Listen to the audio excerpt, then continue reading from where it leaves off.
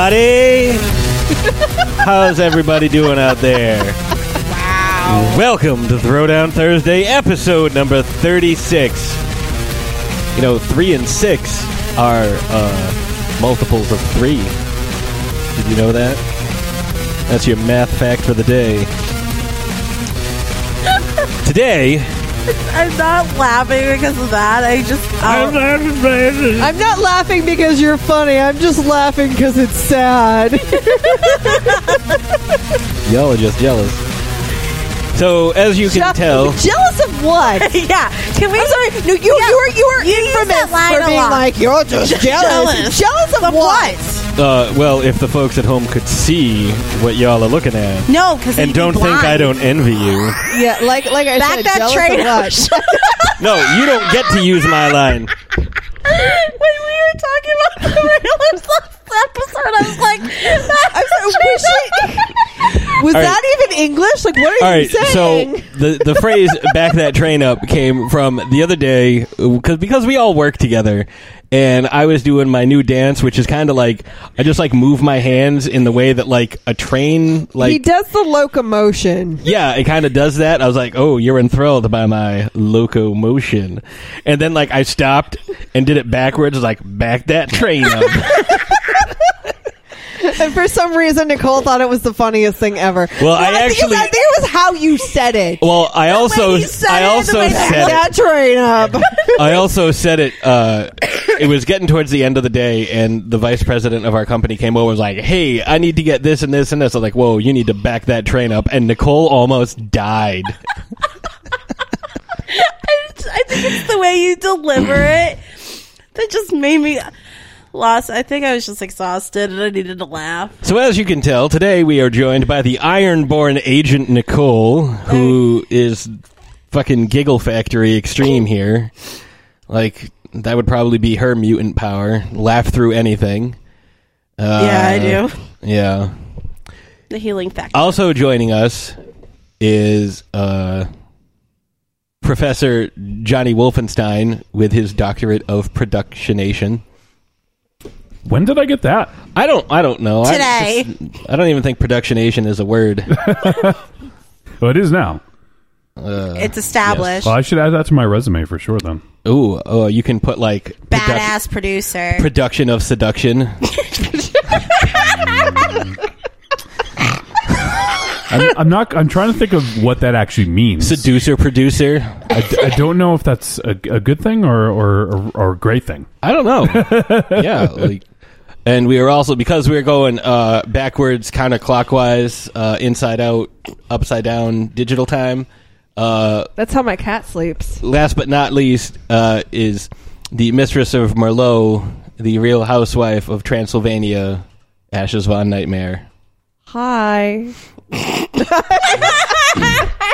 So, as you might have guessed, if you listened to the end of the show last week, we are going to discuss the portrayal in the upcoming film that comes out tomorrow of Logan. We're going to talk about him, give you a little bit of background, but we're going to do so by concentrating on the comic series Old Man Logan, kind of like a Marvel what if line. You know, like what would happen, you know, what happens to Wolverine, you know, decades into the future. It's actually a really cool storyline. He becomes a stripper. If you haven't seen it. Oh, yeah. I got some ones. And some nickels. Yeah. It's got pickles. This is what I have to deal with. This is what I have to deal with. No. You don't have to. You get to. See, now you guys understand how that works. See that? Now you understand how it works. So we're going to talk about that. We're also going to talk about a little bit of the character who makes an appearance in this film.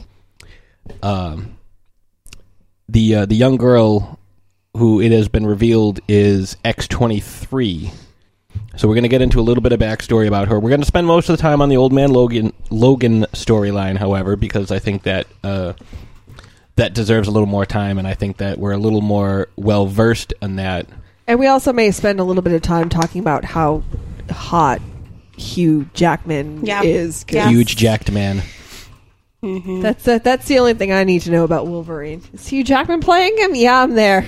Okay. So we thought we'd start off the conversation today by asking the esteemed panel if you could have a mutant power, whether it's something that you saw in an X-Man or something that, any of the X, because there's, at this point, there's like 700 X people, X Factor, X Force, X Team Gold, X Team Blue. There were more X-Men teams than Pokemon games, put it that way. That's true. And there are a lot of mutants that aren't on the X-Men teams, so if you had a mutant power, what would your mutant power be? And let's start off with Agent Nicole, because she just started drinking her water. So, Agent Nicole, what would your mutant Why power am be? I always the first? You always pick me first. Well, don't drink stuff while I'm asking the question. Can I get a pass to think about this? Oh my God, you knew this is what we were going to do for days You're and a weeks. jerk. Why do you have to pick me Fine. first? Wolfie, if you had a magical mutant power, what would your magical mutant power be? What would you, or which X-Man would you like to be? Well, I hadn't thought about this, but let's see. I guess I want telekinesis. That's a good one. And mostly so I can just sit back in the chair and just produce the podcast and not have to move. That's a good, you could, I could go, like get a drink out of the fridge just while staying here. Yeah. I don't have to do anything. You would never need a remote control ever in your life. No. It'd be the best thing ever. Yeah. Okay, so Nicole, we're going to skip you now again and go to Ashes. Ashes, which X-Man would you be, or which power would you want? I would want to be Emma Frost.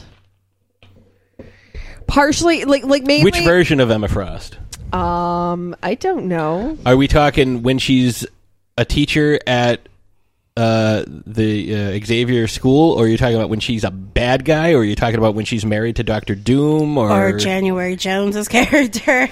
Because she does have that secondary mutation. I like January Jones as Emma Frost. I dig that. Her hair in that movie was fantastic. Well, she's no February Smith, but I don't know. When she's with like the Phoenix Five. Okay. I really like when that. She's leading the Phoenix Five. Yeah, like that whole like just all chick badassery going down. I really enjoy that. What do you think of her secondary mutation? What, the diamond? Yes. That's why I would want to be her.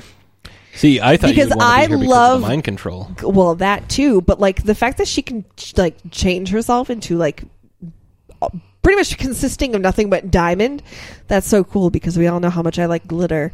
So I could be like, it's like walking glitter, just like I'm glitter. Now this is going to come up a lot because it ties into what we're going to talk about. What, glitter? No, the Incredible Hulk, because unicorns and glitter. He's got a long history, but there is a storyline which they're kind of touching on for the new Thor Ragnarok film, which is going to feature the Hulk very heavily, where he gets shipped off the... and we'll cover this on a future episode because it's a fucking awesome storyline, but he gets shipped off to another planet by the Illuminati, which consists of some very intelligent superheroes, including Professor X.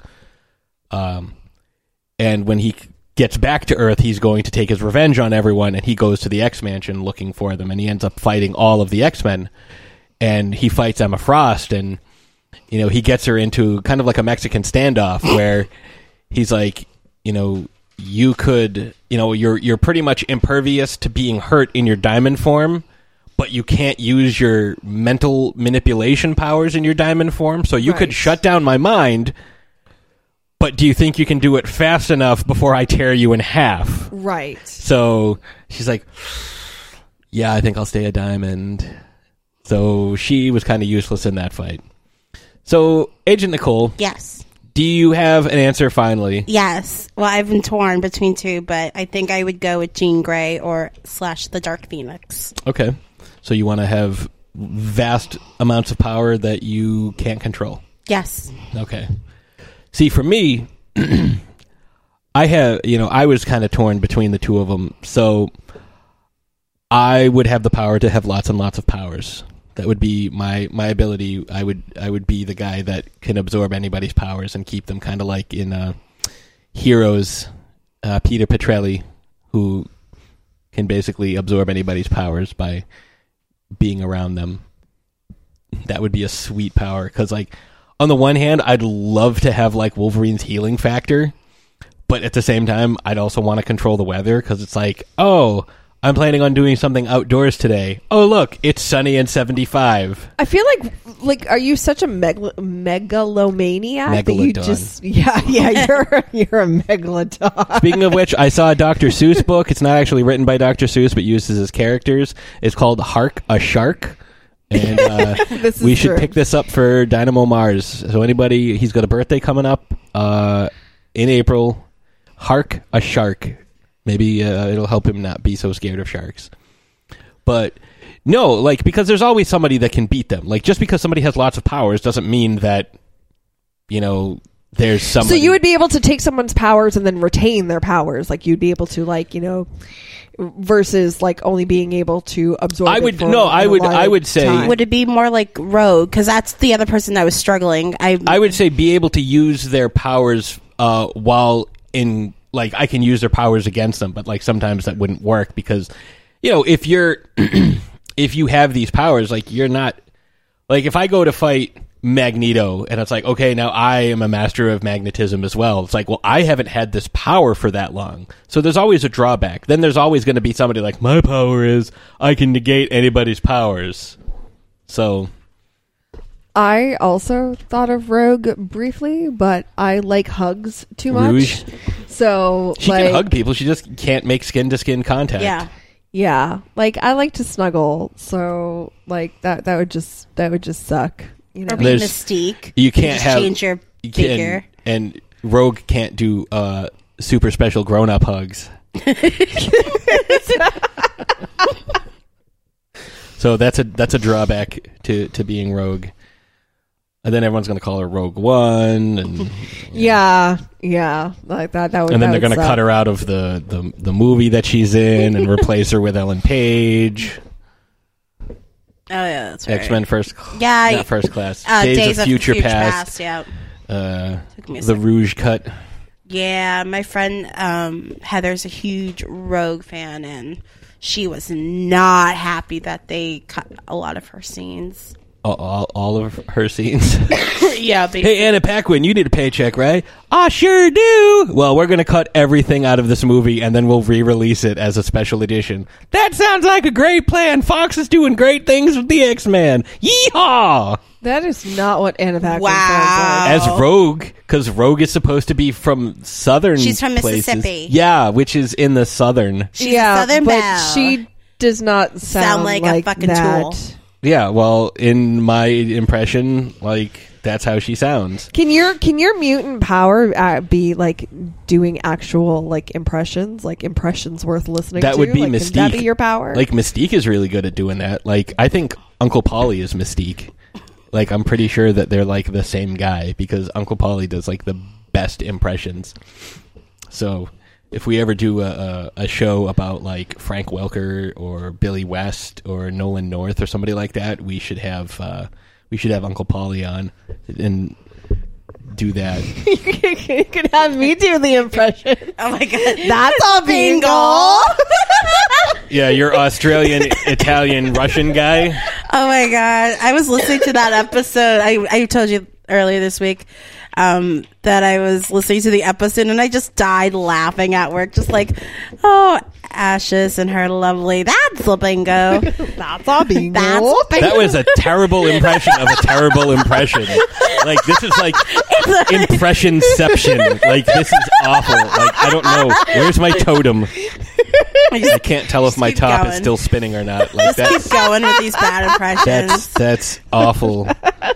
He'd be like, oh, here's my impression of the Pope. Hello, I'm the Pope. Look at me, Pope stuff. Like, like, It's like the Simpsons where the guy's like, "Oh, the fake Pope can be identified by his high top sneakers and incredibly foul mouth." I think it's safe to say that this show, no one's a good impressionist. I can do good impressions. No, you just go turn into John Travolta. Yeah, I was gonna say like, oh my god, like look at me, I'm John Travolta. Hey, I'm the Pope. Hey. Hey, peace be with you, okay? Like, all right. Hey, like, why so serious, man? Like, So I have a question. now I'm the Joker. Yes. Is there like an X-Men like character who like is also a cat, like can turn into a cat? Because last night I was so done with being a person. Oh I my really wanted to fucking be a god! We're trying to go to bed. I'm so tired. Well, let's go to bed. I want to be a cat. I don't want to be a people. Yeah, I was like, I I want want to be a Toys R Us kid. like, I don't want to be as a people anymore. I want to be as a kitty. I'm laying on the couch and she like lays on top of me. She's like, I don't want to be a people. Meow. She starts pawing at my face. I'm like, oh my god, let's go to bed. I don't want to be a people. Yeah, I got that. So let's go to bed and I'm sleep. gonna Google this, but I would say like the closest thing would be Mystique because she. Professor McGonagall turns into a cat. She's But not an an X-Men. Well, maybe you don't know that. Like, you don't know that maybe she's the first trans wizard. So she would be an X-Man. That's what you... I'm gonna cut you. yeah, so Caitlyn Jenner is the worst X-Man. I'm a kitty. Okay. That No powers. Nothing. Totally useless in a fight. I just want to be a kitty. You're wearing a leopard onesie. Morale. Is it a onesie? No, it's not a onesie. It's just a jacket. a sweatshirt. You but it's have, fuzzy like, on a- the inside. Don't you have like a pink leopard? We have a blanket. I have multiple. I don't Onesies. fucking know what kind of ones. Like, I have Onesies a are Batman awesome. one. I do have my sweet Voltron Snuggie, courtesy of Kex. Thank you, Kex. Okay, so Mystique is a mutant shapeshifter with the ability to shift into formation of biological cells at will to change appearance, therefore assumes the form of other humans and animals. Okay. Okay. Time out. Okay. I want to be so I want to be Nope. Everfrost and Mystique. Nope. I can be a frozen kitty. Nope. Frostique. You'll be Frostique. Frosty. Nope. Mystique can't turn into anything smaller than herself. God, you're such a... Science! Go fuck off. What? No, what? Where does the extra mass go? If you were a person and you turn yourself into a cat, where does the extra mass go? It's one of the questions that has been plaguing Bruce Banner / the Hulk. Like, Bruce Banner's like, hey, I'm 5'7" and 105 pounds. The Hulk's like, hey, I weigh 1,100 pounds and I'm 8 feet tall. Look at me, I'm huge. How do you feel about turning into a wolf? Like Ronnie, Ashes. I wasn't talking to you. Ronnie Ashes. Sinclair. Because there is an X-Men that is a She's wolf. X-Force. Ronnie Sinclair, also known as Wolfsbane. There's Farrell. Farrell's a wolf. And I'm a kitty. then there's Shatterstar. He is an alien. And then there is Sabretooth. He's kind of like a kitty man. Whenever he beats up Wolverine, you can hear him purr. Like, that's true. Did you guys mention Kitty Pryde? Oh, that's true. She's a kitty, but She's not. she's Shadow doesn't- Cat. Yeah. And she has a pet dragon. She has a little pet dragon. He's about a foot tall. His name is Lockheed, named after Lockheed Martin, the jet company. But is she a kitty? Or you could be Her name is Beast. Shadow Cat. She walks through the wall. You could be Beast Boy if he was an X-Man. And I Just love. Beast. Okay, we need to. Talk Beast about is not a Boy as cat. Point. I love Beast Boy. Beast is Nicholas Holt, and he's all like, "What a glorious day!" And he fights Max Rockatansky and Immortan Joe. Yeah. Can we back this trade up and go to a break? So what we're going to do is we're going to go to a break, and we don't have any inspirational Olympic quotes from Wolverine, so we're going to go back to our normal music, and when we come back, we are going to discuss Old Man Logan and X-23. So we'll be right back. Trick or Treat Radio is a phantasmagorical spin kick straight through the heart of pop culture, navigated by the Deadites. We are the world's greatest electroshock band, we destroy monsters, we drink booze, and we win championship belts. If you're not listening to Trick or Treat Radio, here's a taste of what you've been missing. There's 3 guarantees in life. What are they? Death, taxes, and trick-or-treat radio every Friday morning. This is one of the most convoluted movies I've ever seen in my life.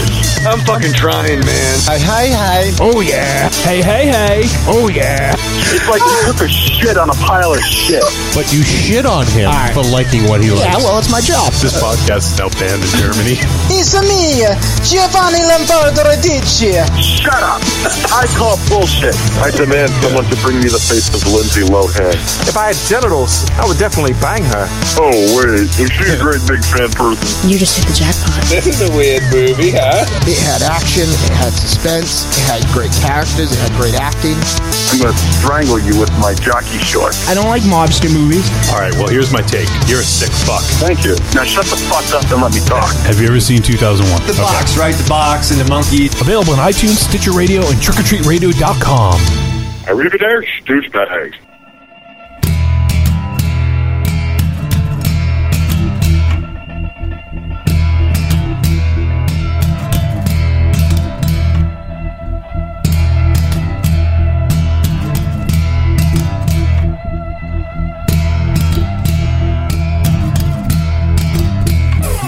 And we're back. I hope you didn't miss us too much.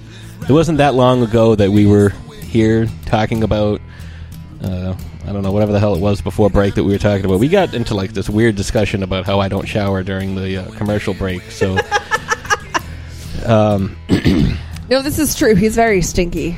yeah, you know, I did shower before the show today.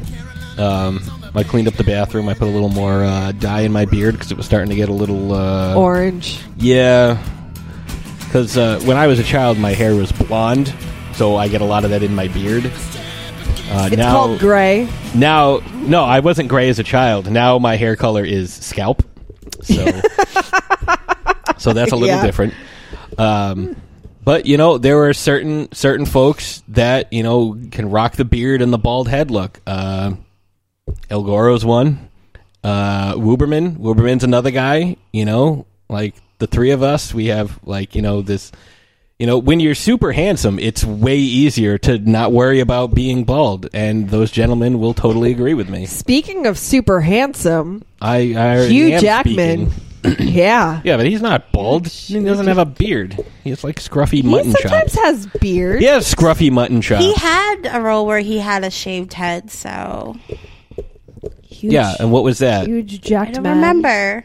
Like in the days of Doesn't matter. She wasn't mange? paying attention to the movie. That's when it was Hugh Wolverine had- Jackman. I know. That's when Wolverine had mange, and they took him back to the Weapon X facility to give him a flea dip. So, Old Man Logan. Now, I don't know how familiar. I know you're a big comic nerd, Agent Nicole, but I don't know how familiar you were with this before we decided to start talking about it. I am more familiar with the second volume, which was done in 2015, where they brought Old Man Logan back to talk about the second Civil War in the Marvel Comics. And it was written by Brian Michael Bendis. Yeah. Bendis. Yep, who's done Jessica Jones and Daredevil. He's a phenomenal. Yeah, but I'm not very familiar with the 2008 done by Mark Miller at all. But How about you there, Ashes? I do not do comic books, so. Well, when did you become familiar with him? When Hugh Jackman took the role as Wolverine. Okay. How about the Wolverine? I mean, the Old Man Logan specifics. I learned about it about a half hour before we were set to record. Yep, that sounds about right. No, so when they announced that they were doing a movie, Logan, I know you, Patsy, got really excited about it. And that's when you first kind of introduced me to the storyline. You know, kind of like what Patrick will do is, because I'm not a comic book person, when the movies come out, because I do really enjoy the movies. I like the action and stuff. I think they're, you know, for the most part, very well done. What he will do is he will kind of give me like some background information, almost like a history of what this movie could potentially be. Yeah. You know, the stories that lead up to this movie, the stories that could, you know, lead up to this potential storyline. So he did a pretty good job of being like, you know, Old Man Logan is so different from Wolverine initially anyways.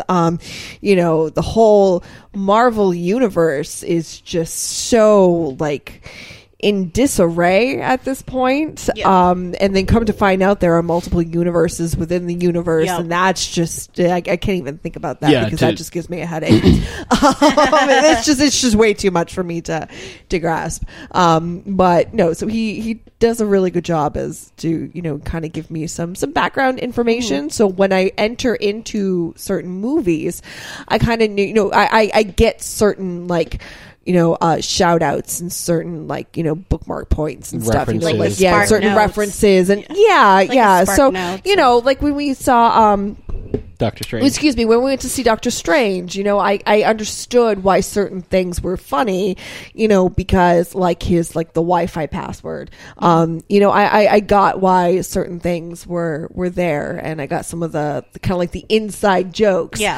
Because he does a really good job of kind of bringing me up to speed on certain storylines and stuff. And also, honestly, like doing this podcast, we've done a pretty good job with, you know, doing certain doing certain shows on certain characters at certain times. Like right now we're doing Old Man Logan right before the movie Logan comes out. So, you know, when I do go to see Logan, which I will, I'll have a better understanding of what's supposed to be going on. Yeah.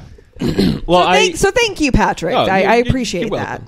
So if you are unfamiliar with Old Man Logan, there are a couple of YouTube channels that I subscribe to. We actually watch those videos to kind of give us like, if you don't have time or money to go in and like read every single book, you know, that's associated with it, because a lot of times these big storylines, like this isn't a huge storyline. It goes from June 2008 to September 2009. So I mean, it's a significant amount of time. Yeah, but that's all 3 volumes. Well, no, the 2000 2008 to September 2008. It's only an 8. No, this says to 2009. So this might be. It doesn't matter. It's an 8 issue, the first one, and then they did another 8 issue with the Secret Wars, and now it is a complete series with the all new Marvel. Yeah, the all new, all different, which basically says, oh, you know about Marvel? You've been following it for 40 years? Well, fuck you too. It kind of goes with the movies. Well, yes, but the volume 3 is more towards what happens in the volume 2 edition. No, I'm talking all new, all different Marvel. I know, but it's a giant middle finger to the fans. Okay. I'm not talking about just like the Old Man Logan storyline, all new, all different Marvel, because they're basically trying to boost their sales, or kind of trying to tie things in, because the like the Guardians of the Galaxy, the way they look now is not how they looked when they came out in the 70s. Like, it's not even remotely close. So now they make them look like their cartoon, or not cartoon, their cinematic counterparts. But the the Old Man Logan storyline, you know, we watched a couple of videos on it from the YouTube channels Comics Explained, which is by Rob Jefferson, who does a really good job of kind of explaining everything.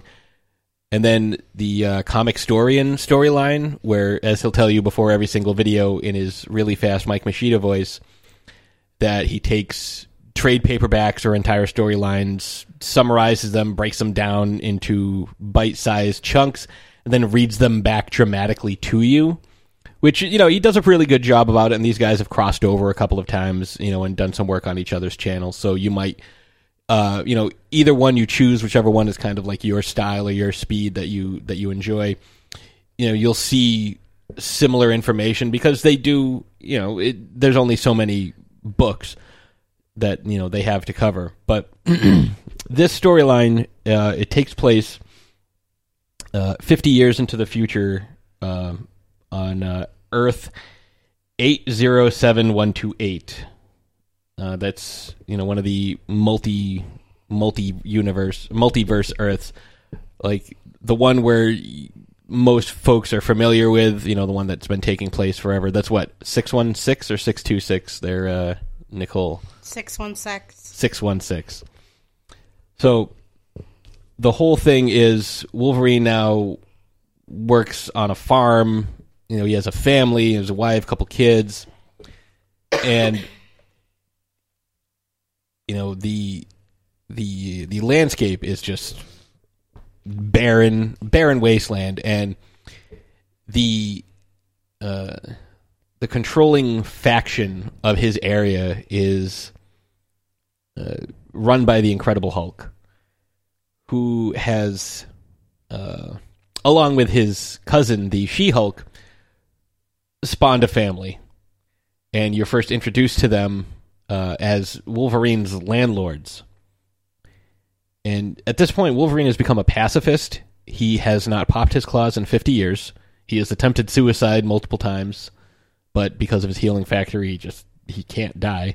He doesn't fight. He doesn't pop his claws. He is the total opposite of everything that Wolverine, as we know him, has come to be. And so he's short on the rent, and he goes to tell the Hulk clan. There's 3 of them, and they arrive to his home in a graffitied Fantastic car. So they don't really tell you what happened to the Fantastic Four, but the fact that these 3 kids are in possession of it tells you that nothing good has happened to the Fantastic Four. And it turns out that Old Man Logan can't pay his rent, and so after beating him so severely, to the point where his healing factor is going to kick in. He's not dead. They haven't killed him, but he's damn close. And they tell him, okay, give us double the rent next month, or we kill your whole family. So he's laid up in bed, and Hawkeye shows up. Hawkeye says, "Hey, let me tell you about this job I got." Now Hawkeye at this point is blind, because again, it's been 50 years since the present timeline, and he is he's in really rough shape, and again, he doesn't fight himself, and throughout the course of their adventure, I'm not going to get into everything that goes on because it's a very rich storyline and there's a lot of characters involved, and I think you should definitely check it out for yourself. But there's a lot that goes on with Logan, and they run into a couple of specific situations, and each time they run into that situation, Hawkeye says to him, "What happened to you? Why the old Wolverine would have just ripped these guys apart." And he's like, "Oh, I'm not Wolverine, I'm Logan." And so you find out that the whole event that was, that's what they kept referring it to as the event.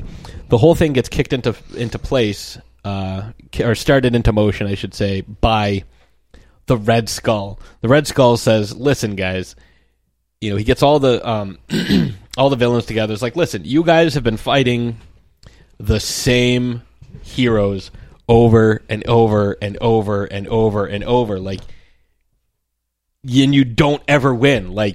You might get the upper hand for a while, but somebody comes in and defeats you." He goes, "I'm guilty of it too. Continually get my ass kicked by Captain America or whoever." So he comes up with the plan of getting some of these guys to kind of swap out their adversaries. So You see the scene of Wolverine and Jubilee, and they're in front of one of the computers in the X-Mansion, and everybody is sending out these these distress signals. The Avengers, the Fantastic Four, Alpha Flight, everybody everywhere is like, "Hey, we need help! We need help! We're being attacked."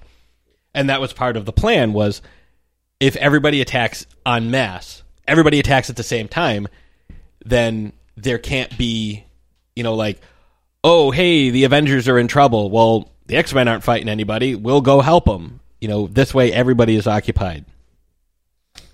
And Wolverine tells Jubilee, get out, we have to get out of here. And all of a sudden, there's dozens of villains, Strife, who's a clone of Cable. There's Ulysses Claw. There's, all these guys, Bullseye, random guys that the X-Men don't normally fight, Dr. Octopus. And Wolverine shreds through every single one of them, just destroys all of them. Like, there's this massive battle, and he has this huge fight with Bullseye, and at the end, Bullseye is like, "Why are you doing this? You're supposed to be our friend." And Wolverine's like, "What the fuck are you talking about?" And Mysterio, who is a master of illusions, like, not like, magic and stuff, but he's one of Spider-Man's main villains. He comes in and he's like, "Hey, look around you," and he kind of like removes the illusion, because he was a Hollywood special effects guy back before he became a supervillain. He's like, "Hey, take a look around," and Wolverine looks around and notices that all the villains he thought he was fighting, he actually killed every single one of the X-Men, and Bullseye was actually Jubilee. So he killed Jubilee, and she died in his arms. And, he even, Mysterio, I almost called him Mystique. Mysterio even tells him, it's like, "Hey, do you really think that you could have just beaten 40 supervillains that easily?" He's like, "That would never happen. However, people that know you and trust you and care about you, like, they wouldn't even raise a hand to you before, you were able to kill them. So, I kind of fucked with your head." And Wolverine just, like, went off into the woods, like, just at the brink of insanity and depression. And he, like, laid himself down on a train track and let a train run over his head. And then, like, disappeared for years. And then when he comes back, that's the next time anybody knows anything about him is at this point, that, he's telling the story, he's reliving the story and telling it again to Hawkeye. So at this point, there are different factions ruling all of the United States, and there's only 20 mutants left, because no mutants have been born in something like 45 years. So, this whole thing is to try and, the whole mission is to try and stop the Red Skull. But we get a lot of really good backstory, and a lot of people kind of look at this as the best Wolverine story ever told, because it's gotten to the point where Wolverine, and that's part of the reason why Wolverine was killed off. Like, he's an immensely popular character, but they've pretty much done everything they could do with him. Like, he's been an Avenger, he's been on the Fantastic Four, he's been an X-Men, he's been on this X-Men team and that X-Men team, he's gone to Alpha Flight in Canada, and then there's the stuff about his memory, and but they'd kind of run out of things to do with him, which is part of the reason why he was killed off in the Earth 616 continuity. But they go through this whole thing, and Wolverine comes back to find his family has been killed. And that's the point where he says, "All right, Logan's dead, Wolverine's back. Wolverine is back." And he decides to go after the entire Hulk family. Kills, brutal, goes back to almost feral Wolverine, when he was like this unthinking, remorseless murder machine, and he just destroyed everybody. And he finally gets to Bruce Banner himself, who, after years of radiation absorption, because it was implied that there was a lot of use of nukes in the supervillain war, that he absorbed. Bruce Banner absorbed a lot of radiation, and it made him stronger. So even as a frail old man, or a frail looking old man, he still had all the powers of the Hulk. So he's beating the hell out of Wolverine. At one point, he hits him with a goddamn cow, like a legit cow. And Wolverine slices it in half, because he's finally drawn his claws again to fight the Hulk team that killed his family. And, the fighting these Hulks, it's... and we see this again with when the Hulk fights X-23 in something I'm going to talk about later. they may have the powers of the Hulk, but they don't have his experience. So the fight's really more one-sided. Like, they should, on paper, they should destroy Wolverine, but because he's got, at this point, I don't know how many years of experience. Like, is he 200? Is he 300? Is he 100? Like, who the hell knows? And this is a totally different alternate version of Earth, so no one has any idea how long he's been around. But he fights the Hulk, is able to stab him with all 6 claws right through the stomach. Or Bruce Banner, I should say. And then Bruce Banner's like, okay, now I'm going to turn into this, like, massive, warped version of the Hulk, because he's absorbed so much different type of radiation. So it's not just a gamma radiation. Now it's, like uranium fallout and stuff like that. So he's really like this grotesque version of the Hulk. And he eats Wolverine. Like, that's how he decides to finish things off. He eats Wolverine, like, literally, because the Hulk clan is just a clan of cannibals. They just eat people. Like, that's their thing. Everybody's got to have one, and that was theirs. So later on, he's sitting there, and he talks to one of his kids, one of his surviving kids. So there's like one older son, and then like a baby that's left, and then Bruce Banner Hulk. And he's like, oh, I don't feel so good. And Wolverine tears through his body because his healing factor finally kicked in, and he shredded through the Hulk's back. Can I just say that the artwork in that one frame, that's what they're called, right? Frames or one panel. Picture, like, that was just so awesome. So well done. Like, the color and just the intensity, and just, it was just awesome. I enjoyed that. Well, all the artwork, Hulk's guts just flying out as Wolverine's like, raw. The pencil work by Steve McNiven is phenomenal. Like, there's so much, like, at one point there's a fucking dinosaur with a venom symbiote chasing them, like, before the, him and Hawkeye, as they're making their way across the country, because they have to go basically from Sacramento, California to Washington or New York. I forget exactly which spot they end up in, but they have to go across the country, and like, there's a dinosaur with a friggin' venom symbiote chasing them. It's a T-Rex, and it's friggin' awesome. Like, the artwork that's in this is, like, in addition to Millar's skill at writing, like, the Steve McNiven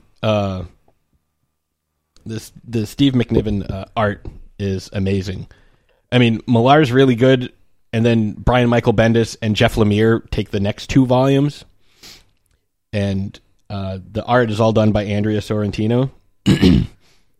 But, like, these are, like, some of their top writers that Marvel has. And, like, whenever there's, like, a big storyline or something that they really need, they have these guys come in and write the stories for them. So, Wolverine's able to burst out of the Hulk like a friggin' xenomorph spawn, and kills the older son, takes the baby with him, buries his family, and then says, you know what? I've kept my head down long enough. I saw where it got me. Yeah, granted, he had several decades of peace and quiet, but in the end, I mean, I think that's really the message, that no matter what Wolverine does, no matter how long he tries to stay hidden, everyone finds out who he is and goes after him. And so that's how the first installment of this storyline goes. And obviously, I skipped over a lot for the sake of time, and I don't want to spoil the whole thing for you, because there's a lot of cool shit and a lot of really awesome storyline stuff that happens. Like, you find out what happens to a bunch of different heroes, some villains. Like, there's one villain that the only glimpse of that villain you get is just like one panel of him just standing there, indicating that he watched all the events of whatever just happened. But I'm going to turn this over to Agent Nicole, because I don't know what happens in the next 2. I'm only familiar with this one. I only know what happens in the second part, but so in 2015, Marvel went into this thing called Battle World, a lot of connections to the Secret War or the Second Silver War to happen. And it was a 5-issue arc where you see the sequel of what happens to Logan after the events of the first from the series of 2008. So to put into basic words, he kind of turns into like a John Wick. Kind of goes in the first issue. He goes in and he's kind of taken this kind of like Clint Eastwood kind of vibe where he just goes into this bar and these kids have like, they're wearing the mask of Iron Man and Daredevil. And he's just like, and they're telling him, get the fuck out of our bar. Like, you have no need for being here. So Wolverine or Logan, I'll probably interchange the names. I did. He basically he just takes what he's like, fuck you guys, you're not heroes, why the hell are you doing it? And he just goes into like kind of like a killing spree. And he gets to the kid who's wearing the Daredevil and he's like, why are you wearing this? He's like, well, I thought it was cool. And he's like, you don't deserve to be wearing this, and annihilates him. So he's trying to find answers of what's going on, and he's trying to bring justice back to the world he's currently living in. And this is where it kind of gets a little iffy, and I'm sorry for those who have read it, and I'm not giving this section justice, but he goes in with the baby Bruce. You see a cameo of Danny Craig, who is Jessica Jones and Luke Cage's daughter, who's grown up, takes care of baby Bruce as he is on a mission to figure out what's going on. And he goes in some trial and errors they have, in the first series, they're talking about like how a lot of the villains have different sections where they're controlling certain areas. So he's heading towards kind of like where New York used to be, and he meets up with Jessica Walters, who is She-Hulk. Jennifer, sorry. Jennifer Walters, She-Hulk, and they're basically getting eaten by zombies, trying to escape the hell that they've been imprisoned. And so she basically throws him over to get him out of the hell that they've taken, and she gets eaten basically by a zombie that can fly. And so he gets thrown so high that he doesn't know what's going on. He encounters a female kind of Thor, like if you took like Ultron and put Thor together, it's like a female Thor. Thorultron. Yeah. And basically it's like, you have no right to be here. Like, you need to go back to your world.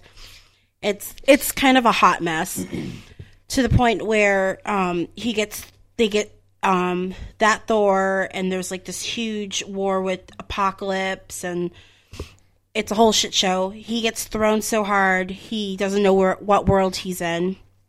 He interacts with Tony Stark and Rhodes, and he learns about like how different worlds are colliding, and realizing like the world that he knows from his past and the world that he's currently in is kind of like, time has kind of been messed around. He gets thrown so hard into a building, he starts to feel like he's seeing things, and he encounters Emma Frost and Jean Grey, and he's thinking, oh my god, this is not real, after having to deal with Mysterio from the first series. And they comfort him and say, hey, no, this is really Emma Frost, this is really Jean Grey. They take him basically to a safe haven where all his friends are still alive. Like, he's grown old, but like everybody's there. Cyclops, Rogue, Storm. And he's basically like, this is the world we're living in right now. We're trying to find an answer. And then at the very end of that, the fifth issue, it kind of sets up the series that is currently running for Marvel of Old Man Logan by Jeff Lemire, where he's in this world where he's really old and his friends are still around, but he's trying to find the answers of what's going on with the time collapse and all that stuff. So. Yeah, that's from what I understand from some of the videos we watched, the Earth is in such disarray after, like, you know, as these stories progress. Galactus comes, and they're able to. The remaining superheroes are able to kill Galactus and use him and his technology to kind of like go to another planet and kind of like restart over, and that's how Logan now is in. He's still Old Man Logan, and he's in the Earth where Logan is dead. Yeah, because Earth 616 Logan Wolverine is dead. Well, I don't know if he's dead so much as he's at least incapacitated because he's covered in adamantium. According to Brendis, he is dead. Okay. Earth 616 is dead when he's writing this story. Although I hear that, of course, they're thinking of bringing him back. But this is a way of using Wolverine, because like I said, like he had done everything and, you know, all this stuff had happened. So when he meets up with these new, not new, but like these people that he knew in his previous life, you know, these are just a different version of them. You could say that. I think it's just like an advanced version. Like they have like when he's encountered by Emma Frost and Jean Grey, he's traumatized because he's, you know, he realized what happened before with Mysterio, where, you know, is this an illusion? Like, is this what's going on? And they have to comfort him, like telepathically. You know, they see what he's been through. They understand, and so they try to find comfort. Like, no, this is really us. Like, please don't worry. Like, stop freaking out. Yeah, because he's totally fucked up. Like, he killed all these people. Yeah, like he murdered them, you know, because of an illusion. So now he's almost like started making it his mission to prevent that from happening. It's like, oh, you're talking about this guy? Well, this is the guy who, you know, killed Daredevil, say. You know, like, oh, well, I'm going to go kill this guy before he can kill Daredevil. It's like, but that's a different world, a different timeline. Like, that shit isn't going to happen in this timeline. Well, and I can understand where he's freaking out is because just probably 5 hours prior, he was dealing with Emma Frost basically decomposing right in front of his eyes. Yeah. So he was like, after dealing with zombies, dealing with a basically brainwashed Tony Stark, who's just kind of conditioned to the rules of society. Because when he's talking to Tony Stark, he's like, do you remember who I am? And he's like, no, I don't. I'm sorry. Like he doesn't know who Wolverine is. I mean, even to the point where, you know, just to touch on that Emma Frost thing, like, in his world, Emma Frost is, you know, 80 years old. Yeah, he basically... And is married to Doctor Doom. Yeah, he tells her, like, when they first meet in the series, he's like, show me who you really are. None of this bullshit. And she's like, a woman's got to have her dignity. Like, you know, I'm not going to show you all my cards. But, like, towards the end towards in the middle when she's basically decomposing, she lets her true form be shown to him. Yeah, because she projects, you know, through her mental manipulation powers, she projects her young self, even though it would be like if you ran into Julie Andrews today and she looked like Mary Poppins. Mm-hmm. You know, it's like that type of thing. Like, she's projecting her younger, more beautiful self, and that's why, you know, she gets that from that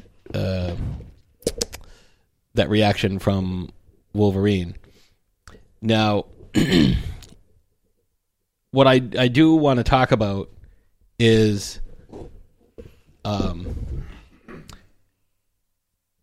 what I do want to kind of switch things over to is, because that's a decent amount on Old Man Logan. It'll kind of, you know, set you up for what he's looking at. Like, he is an older Logan in this film. He is, you know, his friends are gone. He's not, his healing factor isn't what it used to be. Like, if you look at some of the trailers, like, he's got scars, which he shouldn't have. You know, he can get sick, like he's coughing in one scene. Like, as he ages, his healing factor ages too. In the film, they loosely based on the comic series, but if you're following through film kind of chronological order, it is 5 years after X-Men Days of Our Future Past. So the film takes in 2029. Sorry. All right, and if you look at if you have not seen X-Men Age of Apocalypse, I don't blame you, but there is I'm not. Well, we have it, so we'll let you borrow it because there. I don't want to. No. You kind of need to see it because this is the immediate precursor of this film. Like the events of that film set up Logan. I've been reading, and they're saying that it takes 5 years after X-Men Days of Our Future Past. Right. Like X-Men Apocalypse. But if you watch the film, you will see a cameo by crazed Weapon X Logan. Okay. You know, with the he's wearing basically a loincloth and he's got a that weird helmet thing on. Mm-hmm. And at the end, there's a post-credit scene where the Essex Corporation comes in and collects his DNA, which is then used to create X-23. That's how that movie ties into this one. Okay. So X-23 is the 23rd clone of Wolverine. And every time they tried to clone him, there was a problem. They couldn't do it. So they switched it to a female. Now, I'm not sure how the film's going to handle this, but there is a scene in one of the trailers where they are surgically removing her claws, which, as you know, in Wolverine's case, they are bone. They are a part of him. But they became covered in adamantium when his entire skeleton was covered in adamantium. Now, they don't do that with this young girl, X-23, because if you covered her bones as a, say, 7, 8, 9-year-old, however old she's supposed to be, she would be unable to grow. And she would be in constant agony that would most likely drive her insane. But they do surgically remove her claws and cover them in adamantium before putting them back. And she's kind of kept in a treatment facility in a cage, like the way you would expect, some crazy government to be, experimenting on mutants to behave. And in the comics, she eventually turns against her creators, much the same way Wolverine did, and ends up killing her mother. Now, this is not her biological mother because she's a clone of Wolverine. So what they did was they created an embryo and implanted it with Wolverine's DNA, and then they gave the embryo to this woman who carried her to term so she had a normal life. But she ends up, in her berserker rage, she ends up, killing the woman who carried her. I don't know if they're going to do that in the film. They might do it a different way, but she is... she spends a lot of time on the run. She actually runs into the Phoenix Five at one point, I believe, that you had mentioned earlier, Ashes. And, eventually she runs into Wolverine, and Wolverine teaches her a whole bunch of stuff. And he's reluctant at first, but then, he kind of takes her under his wing because he kind of views it as a way to retire because she has all his powers and abilities. The difference is she has the 2 claws on her hands. And she does have a 3rd claw, but I'm not going to talk about it because they might end up using that in the movie, and I don't really want to spoil what happens and how that works. But she ends up taking over him, especially after he dies, and she is present in the World War Hulk aftermath, that I mentioned earlier, where the same confrontation that he had with Emma Frost, he was fighting pretty much everybody. And one of the fights was between him and X-23, and she uses her secret hidden claw, to mount an attack, and she's like, oh yeah, I'm exactly as powerful as Wolverine, and I can do everything he can do, so if he can beat you, I can beat you. And he's like, yeah, here's the thing. You're like 20, Wolverine's like 200, you don't have the same battle experience, and you and I have never fought, and... for those of you unfamiliar, the first time we ever see Wolverine, he's fighting the Hulk.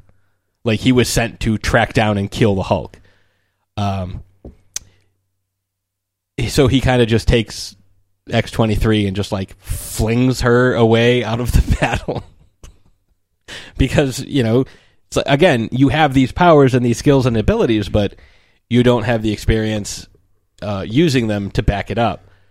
I mean, it's the same way, like, if I went to a gun range and, you know, an experienced sniper went to a gun range, they would do much better than I would. We'd have the same weapons, but not the same experience using them.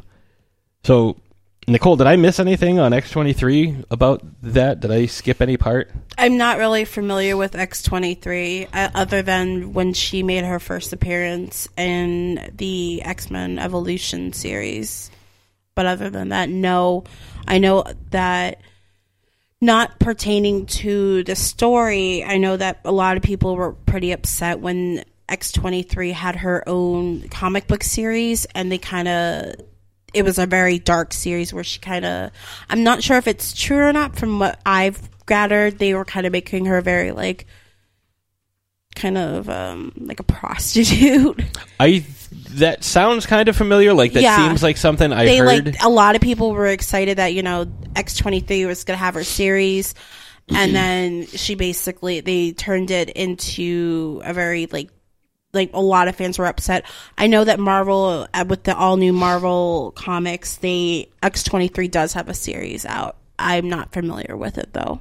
Yeah, and again, with the different reboots and reimaginings and retcons and things, you know, there's probably a lot more that goes in. I mean, I know there's a lot more that goes into who X-23 is, but this is just to give you a little bit of background. And we're not saying that any of this is going to be the same as what happens in the film. But this is, you know, again, for people who aren't familiar with these characters, you know, like us, you know, this is a good way of getting in and saying, okay, you know, let us share the knowledge that we have, you know, to kind of give you a background, because a lot of people, you know, don't want to go to see a lot of people don't want to go see a superhero film about a superhero they really know nothing about. And obviously Wolverine, you know that he's just like this unstoppable badass, but it's like, well, why is he driving a limo? Like, why does he have like a bachelor party full of drunken assholes in the back of his car? Mm-hmm. Like, why is he trying to negotiate with someone to buy a boat? Like, that's not Wolverine. Wolverine would just go in there, kill the guy, and take it. Like, what's going on? Like, why is he like this? So, I'll give you a little bit of background, because they probably will not go into this in the film. No. But, kind of a side note, and this is a question for everybody. What is your favorite Wolverine adaptation? So, like, including the movies, this comic book series, the TV, like, what is your favorite Wolverine? Patsy. I actually was just I went to visit my parents last week, and the way I go to visit them, I actually have to pass That's Entertainment, and I haven't been to That's Entertainment in a very long time. So I stopped, and I was looking at some of their older games, mm-hmm. and I found an old version of well, first I got a Jaws game, but they were doing like buy one get one half off, so I got Jaws for PlayStation, because you can play as a shark. Mm-hmm. But I also got it was supposed to coincide with X2, the movie that came out. Yeah.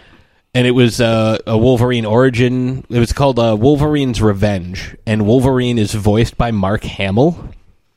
And I used to play it all the time when PlayStation 2 was like the only thing that was out. And I loved that game. Mm-hmm. So I was like, I have to pick this up again. It was only like $5. Yeah. So I think that might be my favorite version of Wolverine, simply because it's voiced by Mark Hamill, and Mark Hamill does a phenomenal job on it. Cool. Ashes? So the only exposure I have to Wolverine is in the cinematic storyline. Mm-hmm. I really enjoy. I think it was it the original X-Men movie, or like the one that like they all the movie, like the 2000 movie that started like every what do they call you, Wheels? You know, the one where like, you know, it's him and it's Rogue at the beginning. Yes, yeah. Is that the one? Okay, one. I really enjoy that one. You know, just with the original like cast of, you know, you have Storm and Jean Grey and Cyclops and everybody. He's trying to find like where he belongs while trying to be kind of like almost like a mentor towards like Anna Paquin's rogue character and stuff. And I just really I really enjoyed the dynamic between those two characters. Yeah. I'm gonna have to say the 2000 Hugh Jackman portrayal of Wolverine. Fun fact about that film: there's a part of the plot that got cut out, or some deleted scenes that never made it. The scene at the end where Storm looks at Toad and says, "Do you know what happens to a toad that gets struck by lightning? Mm-hmm. Same thing as everything else." Well, apparently, like the toad was supposed to have like recurring dialogue where he's like, "Do you know what happens when a toad like does this? Do you know what happens when a toad does that?" Like that was supposed to be like a recurring thing. So that was supposed to be like a super badass line that Storm delivers, but they gave Toad 0 fucking lines throughout the entire movie. Yeah. Which always seems to fucking happen. Every time Ray Park is in something, they don't give him any lines. When he was Snake Eyes, granted, Snake Eyes is mute, but Snake Eyes gets no lines. When he played Darth Maul, he got no lines because that's not his voice whenever Darth Maul speaks. So that's bullshit. They just want him to run around, flip and jump and kick and do ninja shit, but they don't want him to fucking talk. That pisses me off. I think Patsy's in love with Ray Park. Ray Park is fucking amazing. Yeah, I know. And I will fight anybody that says otherwise. Ray Park is fucking awesome. Oh my god. Calm down. Didn't he play a character in Heroes? Yes. Yeah, and he was a badass ninja guy. Did he talk in that? He did, and he had an accent, and it was awesome, and he was awesome. Ray Park, if you are listening, you are welcome to come on the show anytime. We'll talk about any fucking character you want. Doesn't even have to be one you played. So that's out there. Anybody knows Ray Park? So that's it. That's out there. That's just an open. Anybody knows Ray Park? Just tweet him. Just tweet him when this episode drops and be like, "Hey, listen, I talk about you. Ray you need Park, to listen." He's fucking awesome. Okay, he beat Liam Neeson in a fight. So fuck that. I smell a restraining order. Listen. Unfortunately, I don't have a good lawyer to all help you out. All I need for my Ray Park doll is a tooth. That's all I need left. Wow. If I was still in the con business. I was gonna say, is that why I'm not allowed in your closet? Wait, you got the lock of hair? Yeah. I just add it to the ball every time I get a new one. If I was still in the con business, I would have hooked you up. You know who I should talk to? That didn't sound You know right who either. I should talk to? I should talk to Jenny Ismay, who fucking partied with Ray Park. Jenny, get me Ray's number. Jenny, I need Ray's number, Jenny. We got to get him on the show. You can come too if you'd like, as like a facilitator. Like there's a finder's fee. Like Ashley or will his cook you something or something. To keep like Ray Park. Ray Park beat fucking Liam Neeson, and they both had lightsabers. You're telling me anybody who beats Liam Neeson when Liam Neeson has a fucking lightsaber needs a bodyguard? They'd be like that picture of fucking Jason Momoa with those two like little dudes. I'm like, where are his bodyguards? It's like, yeah, okay, go fuck yourself, guys. You are not Jason Momoa's bodyguards. I've seen him throw axes. You just sploosh it all over the place. You may be able to get Ray Parker Jr. Oh, yeah, he needs the money. He needs the cash. Who are you going to call? Not me. My phone's been disconnected. I got fired from the car wash. Fuck. Now I don't even remember what I was talking about. Don't we have a voicemail? Toad. Yeah, we got the Toad thing, and you were talking about your favorite incarnation of Wolverine. What's your favorite incarnation of Wolverine? We do have a voicemail we got to get to, though, from our good friend Riku, who probably explains X-23. Oh, my God. All of a sudden. So, Nicole, what is your favorite incarnation of Wolverine? Wait a minute. How about you, Wolfie? Do you have a favorite incarnation of Wolverine? Nope. Okay. Not even like the 90s comic? The cartoon? It's not fair for me to say. I've never really read Wolverine, so. You've never seen any X-Men movie or watch any of the cartoons? I have, but I would pick a comic book, so that's why I'm not answering this one. He gets a pass. Yep. Yeah, but it's just your favorite incarnation. It's not like which is your favorite comic series. I realize that I'm saying I'm passing. He's passing. He gets a pass. All right, okay, so Agent Nicole. Agent Nicole. It's the same as Ashes. Same as Ashes. So the first Yeah. I'm sorry. X-Men film. Like, can I just say, like, the scene where he's like on the motorcycle, right? Yeah, like, yeah, Yes. yeah. Yep. And he What has, happened like, to my motorcycle? The jacket, Or and when he's just, escaping the medical table and he's like all like he's got all yes, this. Yeah. yeah. No, the best Yeah. part of that is when, because they keep fighting Mystique when she's Rebecca Romijn, and Rebecca Romaine. yeah, she's Yeah, not Rebecca- lettuce. She's not lettuce. But she's. I almost Rebecca Ramen. I almost made a romaine head of lettuce joke, but this is the classy podcast. Did you just do cocaine? No, He's going through the You're like but you're like all hyped up the and scene I got Jesus. fired up. Martial arts stuff fires me up. The scene you should try it. where they're talking about because they Mystique has been impersonating people, and Cyclops is like, "How do I know it's really you?" And Wolverine goes, "You're a dick." All right, it's him. Like that's my favorite part of that film, because that was easily the worst of those first three.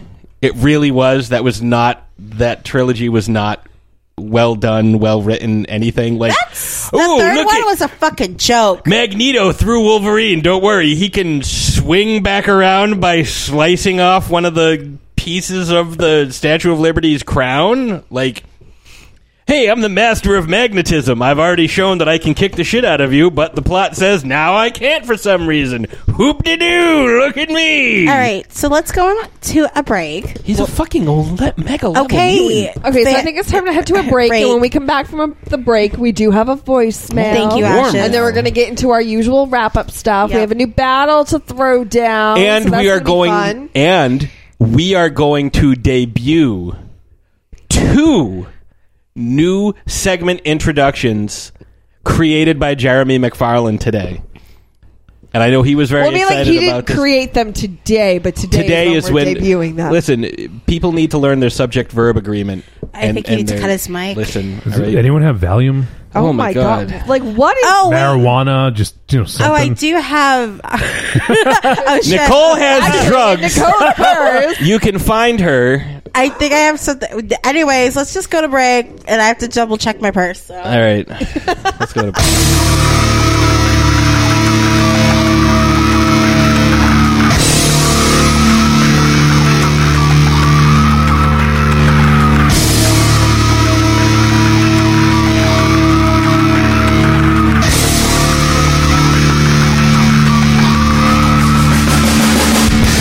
This is Bobby Chains, Uncle Polly, And I'm the kid Tim Nice. and be sure to check out our podcast, Unchained, part of the Grand Guignol Network, available on iTunes and Stitcher Radio.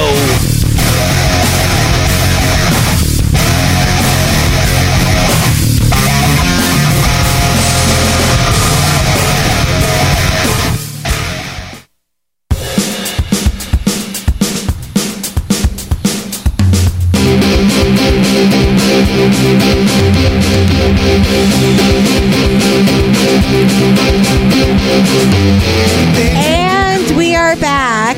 Whoa, whoa, whoa! You need to stop. You need to relax a little bit. I am relaxed. Patsy needs a timeout. Patsy, shut up the fuck up. Calm down. Listen, I am Excuse passionate. Me. Excuse me. Yeah, you're I am excused. talking. Just don't let it happen again. I'm gonna fucking throw this pen at you. I will throw it right back. Anyway. I will hit you with a frog. Anyways, so we're going to wrap things up. We have a wonderful voicemail from our wonderful listener, Riku, talking about X-23. You guys ready? I'm ready. Who else is ready? I'm ready. Let's go. Whoa, listen, she's demanding. And it's not playing. SpeakPipe decides not to work, so just give me a second. I can download it. Yeah, it's, you know. Damn you, SpeakPipe, you're a twat. Wow, now who's getting all fucking jumbled up? Okay, this isn't bad. You freaking... Listen, I told you, I get fired up about things. There is a reason I'm known as the angry nerd. It's not because I'm not Patsy the cool, calm, and collected nerd, or Patsy the soft-spoken nerd. Like, there's a reason for it. There's a reason why I drink. I don't blame Yeah. you. I feel so bad for you, Bash. She knew what she was getting into. All right, you guys ready? Yes, thank you. Hey, Throwdown Thursday, it's Riku. So you guys are doing X-23 this week. X-23 is a character that I like a lot, because here's what they did. They broke the mold with the whole, let's make a female version of this male superhero. But they did it different, and I think they did it well enough to where I think she stands well enough. She stands alone as her own character and doesn't. If Wolverine wasn't there, she would be a complete character. Even though she kind of needs Wolverine to be around because she is a clone in a way. And I love how they took one claw out of the hands and put them in her feet. It's really cool. Kicky, slashy, feety claws. Spoiler. Anyway, that's it. I hope Logan's good. Have a good week. Bye. Bye. Thanks, Riku. So, I know I didn't say much during the comic book discussion, but from what I have learned so far about X-23, I'm really excited to see that. And, what Riku said, how they kind of broke the mold with her creation. I really, really, really enjoy the fact that the first 22 attempts were all male, and then they're like, oh well, hey, let's try making a female clone, and they succeeded. I just kind of really enjoy the girl power aspect of that. I was just thinking when we were listening to his voicemail, that when he tells where the other claws are, that episode in Bob's Burgers where Louise gets her nail files? Yes. And and it has, the feet and the hands. I'm like, if they did a cartoon, or the next costume that Louise does on the show should be X-23. Yeah, that would be fantastic. But yeah, I really I'm interested to see how they portray her character specifically in the Logan movie, and what storyline they decide to take her on. From the trailer, she just looks like this uncontrolled, maybe that's what Wolverine is there for, to kind of teach her how to control. I think that's why she needs, she could be her own standalone character, but she needs Wolverine. She needs Wolverine, but most importantly, she needs Logan to just kind of help her, as a mentor. Yeah. Pretty much, as kind of one of those, the big brother, big sister, program, to kind of be like her big brother and try to, she didn't ask to be created. Yeah. So, if he is there, he can kind of guide her through, life for the most part, how to handle certain situations. Well, go ahead. From what I've read so far, the reviews for this film has been amazing, and there's already been talks of a sequel to it. Really? Yes, and a lot of people are saying with Marvel or just X-Men and Fox in general, this movie and Legion, the television show on FXX, it's kind of revamping the whole X-Men series. It's this is where it should be going. So I'm excited to see what they're going to do.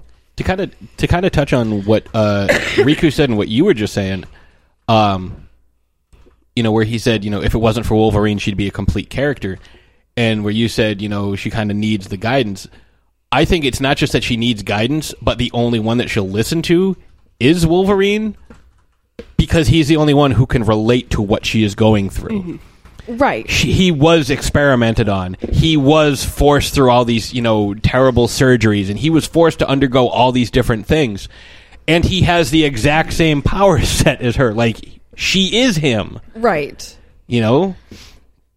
So, I think that's where, the evolution of that conversation would go. Is this is all true. However, if it isn't for him, there's no way that she would really.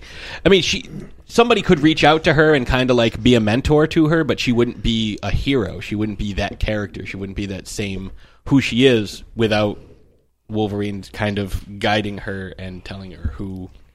Right, because who are you going to listen to? Some douchebag who has no clue who what thinks he knows. Even a Professor X type. Right, who thinks that, they know everything, or someone who could be I'm like you, we're one of the same. Let me help guide you through life. You know, learn from my mistakes. This is what happened to me. Like, you know, I understand you. You know, yeah, I know this is how I control my berserker rage. It took me 50 years to figure out how to do this, but I'm going to teach you how to do it so you can do it before you hit puberty. Because imagine a kid like that who hasn't hit puberty yet. Holy fuck. Like, that's going to be insane. She could be one raging teenager. Right. A teen rager. Yes. So I think with that, we'll go ahead. We'll close off that discussion because we don't have any more voicemails. We don't have any more feedback. So what we're going to do now is we're going to do our usual wrap-ups. And Ashes, you actually, before we go, we're going to do our, before we get into the science facts and everything, we're going to the battle that you came up with earlier in the day I thought was very, very good. So why don't you tell the folks what our throwdown for this week is going to be? Can we do? Are we doing? Yeah. It's This is why you don't skip rehearsal. Hold on. Ready? Let's count it out. 1, 2, 3. It's a motherfucking throwdown. Somebody needs to take that clip, set it to music, and we can just play it instead of them trying to do it together every single time. One of these days we're going to get it right. We could. So, what's your throwdown? Okay, so going along with our theme for this episode, we are going to do Old Man Logan versus Dark Knight Returns Batman. Yes. So like old Wolverine versus old Batman in a hand-to-hand combat. Now, by hand-to-hand, I mean, the use of like Batman can have his suit and his gadgets and, his typical, how they would, if they had a week of preparation, how they would meet in battle. Right. So, Old Man Logan versus Dark Knight Returns Batman. I think that's a really good fight. So I think what we're going to do now is we're going to do our usual wrap-up routine, and we are going to debut the science fact theme created by Mr. Jeremy McFarlane, and I hope you folks enjoy it as much as I do. From the blackness of space, timeless from the void, you terrified to learn of Patsy's science facts.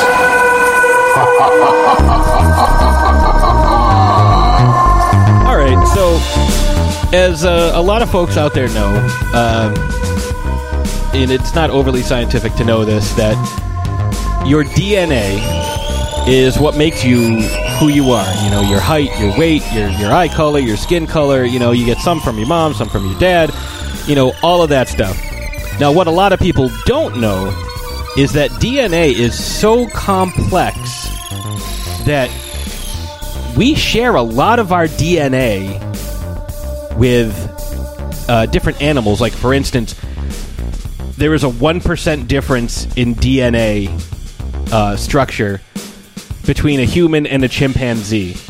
And just think about that. How much of a difference 1% makes from Albert Einstein to friggin' Bubbles the monkey that attended the Grammys with Michael Jackson one year. But yet evolution isn't real.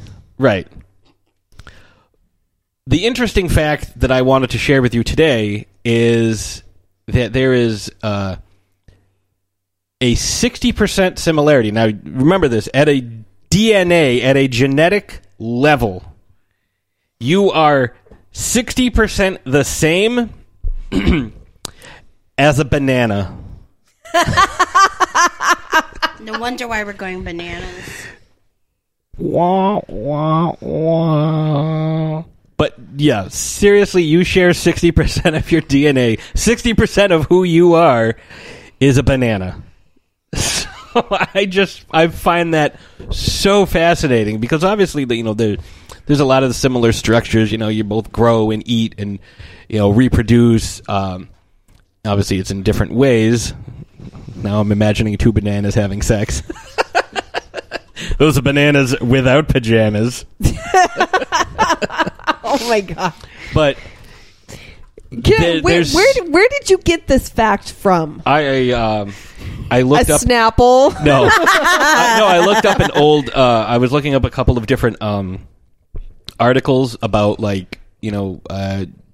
DNA sharing and like how close DNA is. Like there's a bunch of different articles I looked up, and because it was that specific one, because I had heard someone had said like 95%, and I was like, there's no way that we're only 5% away from a fucking banana. But 60% seems more accurate, because when you think about it, most of your DNA, it's not just, how tall you are, your eye color, shit like that. There's so much more to it. It's, are you predetermined for any diseases? Are you carbon based? Do you inhale oxygen? Things like that. Like, I mean, if you were to, even with a human fetus, if you were to interrupt the cellular mitosis at a certain point and compare it, like a human fetus looks the same as a pig fetus, looks the same as a lizard fetus. Like at a certain developmental stage, they all look the same. So that's where you kind of look at it and see, like, wow, this these life forms, these organisms, really are more similar than their end products would lead you to believe. Because I mean, with the way life is, we are. I know this is going to be weird to hear, but we are very similar to bananas in a lot of ways, where we start off as single cells combining with other single cells, which then grow outwards from there.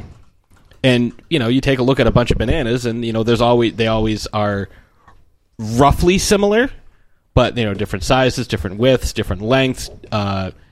Some develop spots at a different point. Some stay ripe longer than others. Some ripen earlier than others. And you can see that in humans, where you have taller people, shorter people. We were just having a whole conversation about how I got a fucking concussion because if I sit up straight in the back of Ashley's car, I hit my head on the roof. Meanwhile, she's like, I don't know what you're talking about. I'm still 2 feet from the roof.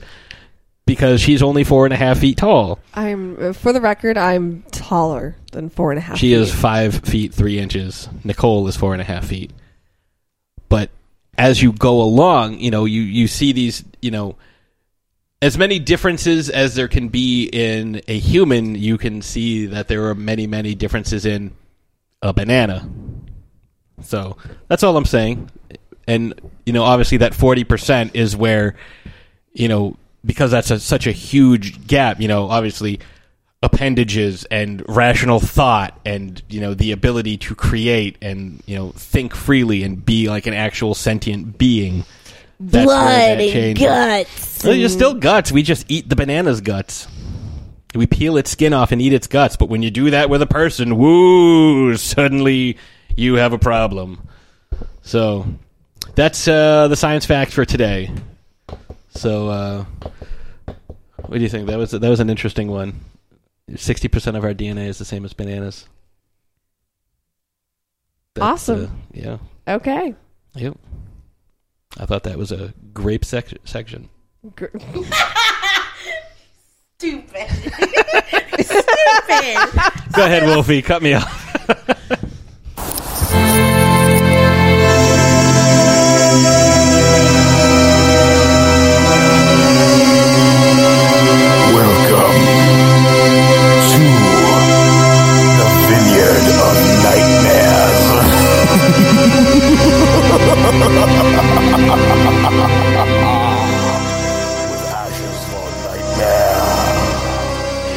So first of all, shout out to Mr. Jeremy McFarland for creating that awesome music for the Von Nightmare Vineyard section. I very much appreciate it.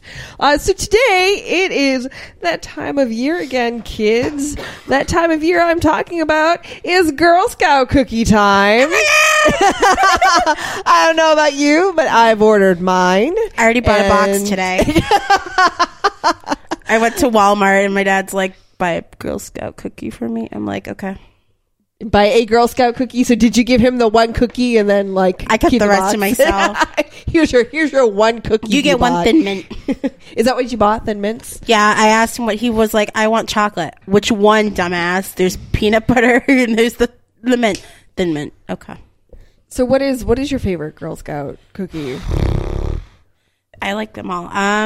the Savannah Smiles. What the hell is that? What? When I was a kid, there was 4 kinds of Girl Scout cookies. Oh my God, Spaz. Okay, yeah. Which one are those? It's a lemon one. It's really good. Do they have the lemon icing on the back? No, those are lemonades. Which is the ones with fresh pork? Because you're gonna get roasted in 2 minutes. I'm sorry, I didn't mean to interject on your vineyard. No, that's okay. A Girl Scout. What do you have a favorite type of Girl Scout? Thin Mints. Yeah. That's the only kind that matters. Oh, Wolfie, do you partake of the Girl Scout cookies? Do you have a favorite kind? I haven't had them in a while, but I guess Thin Mints or the Samoas. Is that the name of them? They keep changing. So. Yeah. I'm all about Thin Mints and Samoas. Those are. Listen, that's where it's at. There is an entire Always Sunny in Philadelphia episode where Dennis starts a cult to keep Mac from eating his Thin Mints. That's how good Thin Mints are. People will start cults over them. So there's, a trend going around, and it's been going around for a couple of years. Around Girl Scout cookie season, Girl Scout cookie and wine pairings. So I decided that I would give you my personal opinion in regards to the 3 most popular Girl Scout cookies, which are Thin Mints, Samoas, and Tagalongs. Tagalongs are like the little chocolate-covered peanut butter patty deliciousness. So I'm going to start with my all-time favorite, which are Thin Mints. Thin Mints, I feel, are best paired with to preface this, I love the combination of dark chocolate and dark wine, like a dark red wine. I think that they work very well together. They are both very strong, bold flavors. However, they don't compete with each other. They actually mesh together very nicely. So, Thin Mints, I feel, would taste best with Apothic Dark. Now, I know we have, I have spoken, waxed poetically about how much I love the Apothic Dark on here before. Apothic Dark is a dark red blend, and I feel like they would, again, just kind of complement the nice dark chocolate and the minty flavor. Because, Thin Mints aren't like, super minty flavor. It's not like that's all you taste. So, I feel like those two, Thin Mints with Apothic Dark, would pair best together. Going next, we have Samoas. For those who are unfamiliar, Samoas are the little coconut caramel chocolate covered delight things. I love them because I love the combination of coconut and caramel. I think it's absolutely delicious. However, when thinking of wine pairings, coconut can be a very strong flavor. So you want something that's not going to compete with it. So rather than find something that would complement the taste of the Samoa cookie, I decided to go with something that would actually just blend well with the overall flavor of the caramel chocolate coconut cookie. So I paired it with Tisdale's Sweet Red. Now, Tisdale's Sweet Red is definitely a very sweet red blend. So it's not going to, and it's best served chilled, by the way. So it's not going to overpower the flavor of the cookie, but much rather kind of blend well with the sweetness of the chocolate and the caramel in the cookie while not really creating an odd taste with the coconut. And last we have tagalongs. And like I said before, tagalongs are those chocolate covered peanut butter patty deliciousness. And it took me a little while to kind of think of one that would pair best with peanut butter, because I normally do not consume wine and peanut butter together. So it took me a little while, and then I started thinking, well, let's choose a red, but let's choose a red that's not super dry, but one that's not super sweet either. I chose a red. I actually chose Entwines, which is a really cool brand that we recently had. It's actually sponsored by Food Network. Entwines Merlot. Now, I love a good Merlot. That's why I'm called the Mistress of Merlot. I love a nice dry red glass of Merlot. And Patsy, on the other hand, is not a huge Merlot fan because he doesn't like the super dry reds, especially not to the extent that I do. He loved this wine because it's a Merlot. It has the base of a Merlot, but it's not as dry as normal Merlots are, and it actually has kind of like a jammy berry flavor to it, and it definitely has that jammy aftertaste, which obviously peanut butter pairs very well with with jelly, so you can have your peanut butter and drink your jelly. Yeah, it was actually people were not handing out, but there was wine tasting at one of the grocery stores we go to, Wegmans, and she was off looking at wine. Sorry, side note, apparently you cannot taste half the bottle. No, they give you like a thimble and they fill it up halfway. But I tried it first and I was like, ooh, this is really good. I'm like, let me try this Merlot. And I was like, wow, this is really good. And I went and I grabbed her, and this is the first time I've ever said, hey, you need to try this wine because I think it's really good. And she tried it and liked it. So that was a first. So, yeah. So there you have it. Top 3 Girl Scout cookie wine pairings: Thin Mints with Apothic Dark, Samoas with Tisdale Sweet Red, and Tagalongs with Entwine Merlot. Sweet. Yum. So we know what time it is now. Time for bed.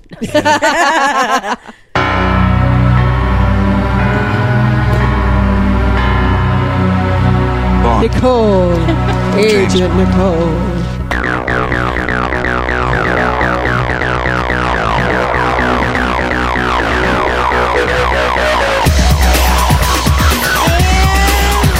Back for another segment of Agent Nicole Files. I'm going to talk about a recently new podcast that I've been listening to that I enjoy and has made my life at work so much better. It's been around for a while. It came out in 2015 around fall, and it's by Jamie Morton. And guess what? His dad has written a porno. The podcast name is My Dad Wrote a Porno, with James Cooper and BBC Radio 1's Alice Levine. So Jamie's father, under the pen name of Rocky Flintstone, wrote a... Oh my God. Yes. Yes. I may not be Fred Flintstone, but I could make you bed rock. Wrote an erotic novella called Belinda Blinked. And he wrote it because he wanted to find a way to make money, because 50 Shades of Bullshit is making a lot of money, and so he figured, why not? The series is going to be... It's had 2 seasons already. The 3rd season will be coming out this spring. It is freaking hilarious. Basically, Jamie takes his father's book and he reads a chapter each episode. Episodes are about 30 minutes long or so. And him and his friends are basically just demolishing the writing of his father. There was one comment where he's like, let your... I don't even want to say it, but... Give it to me. I'll read it. Do you have it written down? No. I'll read it, and I'll read it erotically. No. Nobody wants to hear Patsy the Angry Nerds. One of the lines was literature. like, let your clits and tits do the talking. Clits and tits do the talking. Okay. Yeah, that was done. not... I'm done. Just some of the... Why do you have more than one clit? That's the biggest problem. That's why you should be talking.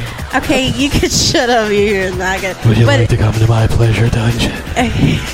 No. I call it Uncle Touchy's Naked Okay, Puzzle back your Basement. train up and get out of my segment. You're going to overuse that, and it's not going to be funny anymore. Well, you're not funny anyways. Yeah, hence why you're always laughing at everything I say. Don't you have a segment to be doing? I'm done. Because you're pissing me off. Do you want me to read you some more erotic friend You fiction? could go fuck yourself. You could go fuck yourself. I'm done. All right, so next week what we're going to do is Agent Nicole is going to write an erotic novella, and she's going to read it on air. And that'll be our last episode. It's been great, everybody. Yeah. I don't even know what we're doing next week. We haven't even decided that yet. But we are going to talk about a character from either movies, video games, books, or TV. Shh, don't give too much away. This character is going to be either a person or not. And they may or may not be based on a real person. And actually, let me look at my book because I don't know. Like, I have some stuff written down to coincide with some movies that are coming out. Oh, I do know what we're doing next week. I actually have it written down. Good thing I checked it. Next week's episode is going to be actually the next 2 episodes are going to be designed to coincide with movies. But next week we will be talking about the Archduke of Monsters. He has been around. He is maybe one of America's greatest cinematic creations. We are going to be discussing King Kong on next week. On next week's episode. King Dong? I was looking for some of those the other day, and I couldn't find it. They have, like, all these re-release things. I got, like, orange cupcakes, and they were the best fucking cupcakes. They weren't that great. They're so good. Oh, my God. This is a Ray Park all right, moment all over again. Listen, okay? I want everyone in the audience to know this. She doesn't like Twinkies, so her judgment on Hostess snack cakes, what's good and what's not, doesn't count, because Twinkies are fucking amazing. Twinkies are disgusting. See? Speaking of Twinkie, in high school, someone had opened up a Twinkie and put it on top of like the lighting banister in our classroom, and it was up there for 3 months, and no one noticed until one day I was like, "Oh, there's a fucking Twinkie up there," and it was still edible because those things. No, we're not fucking. Ew, no, you ew. clean the dust and bugs off it, and you eat it. All right. You are not a courageous eating guy. I'm a girl. Whatever. So you're not a courageous eating guy. You're not. I'm hungry, and I'm ready to go home. All right. Well, so next week we will be talking about Kong. We have our Kongs and Dongs. Our we already that's have the our episode title. That's the episode. King Dong, the episode title. So we are going to be discussing that, and we are going to be discussing some other stuff that'll be awesome. We'll discuss the results of our Old Man Logan versus Dark Knight Returns Batman, and we will see you all next Thursday.